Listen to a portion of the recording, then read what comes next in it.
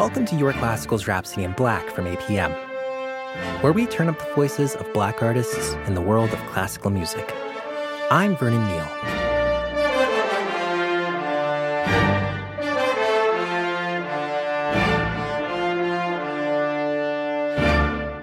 Kellen Gray is a violinist who never imagined he'd be a conductor. When I took my basic conducting class in college, I never really thought about being a conductor actively, but the teacher at the time asked, does anybody have any conducting aspirations?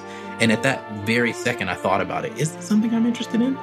Maybe. And so I put my hand up and he quickly said, we'll see if we can talk you out of that. Gray now finds himself leading ensembles like the Royal Scottish National Orchestra, despite his conducting teacher's tongue-in-cheek remark.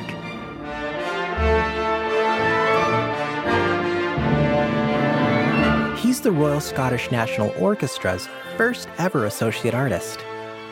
That means he has the freedom to curate and conduct programs that deal with African-diasporic composers, their place in music history, and their relation to the classical canon. Growing up, his love of music was handed down from his parents and became part of his everyday life.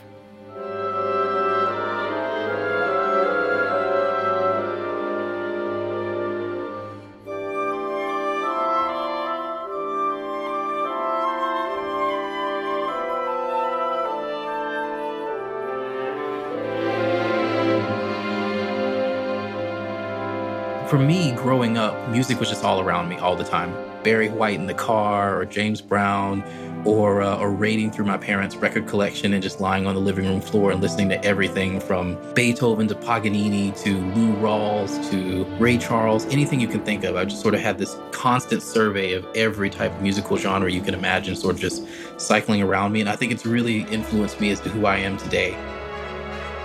The most impactful of all those musical styles was the folk music of his southeastern roots.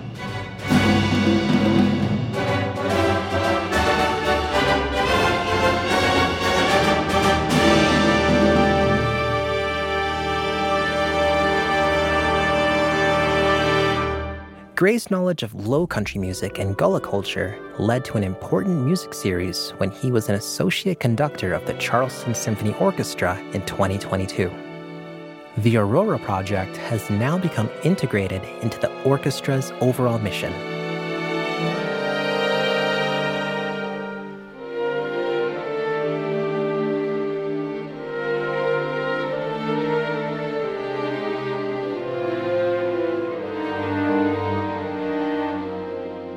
In his position with the Royal Scottish National Orchestra, Gray's mission includes helping musicians and audiences understand the oral history of this music. Gray knows that the influence of Black composers goes deeper than anything labeled jazz. You also hear spirituals, juba, gospel, blues, stride, and swing, the original styles of folk music. He said that getting ready for concerts and recordings of Black composers, he needed to do a little extra to help the musicians of the Royal Scottish National Orchestra fully understand the notes on the page. I really approached it thinking that it wouldn't be any different than any other rehearsal, but I quickly discovered that there may be just a little bit of teaching involved, not necessarily because the musicians can't translate the notes from the page, but because there may not be as wide a reference frame for some of the folk music that makes up Black music.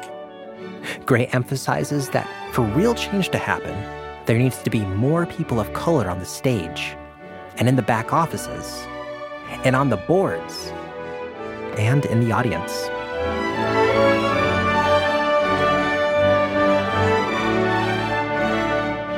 This is Rhapsody in Black from APM, with technical assistance from Michael Osborne and support from Julie Yamacher, Elizabeth Iverson, Andrea Blaine, Kevin O'Connor, and Scott Blankenship. You can hear more on yourclassical.org or download episodes wherever you get your podcasts. I'm Vernon Neal.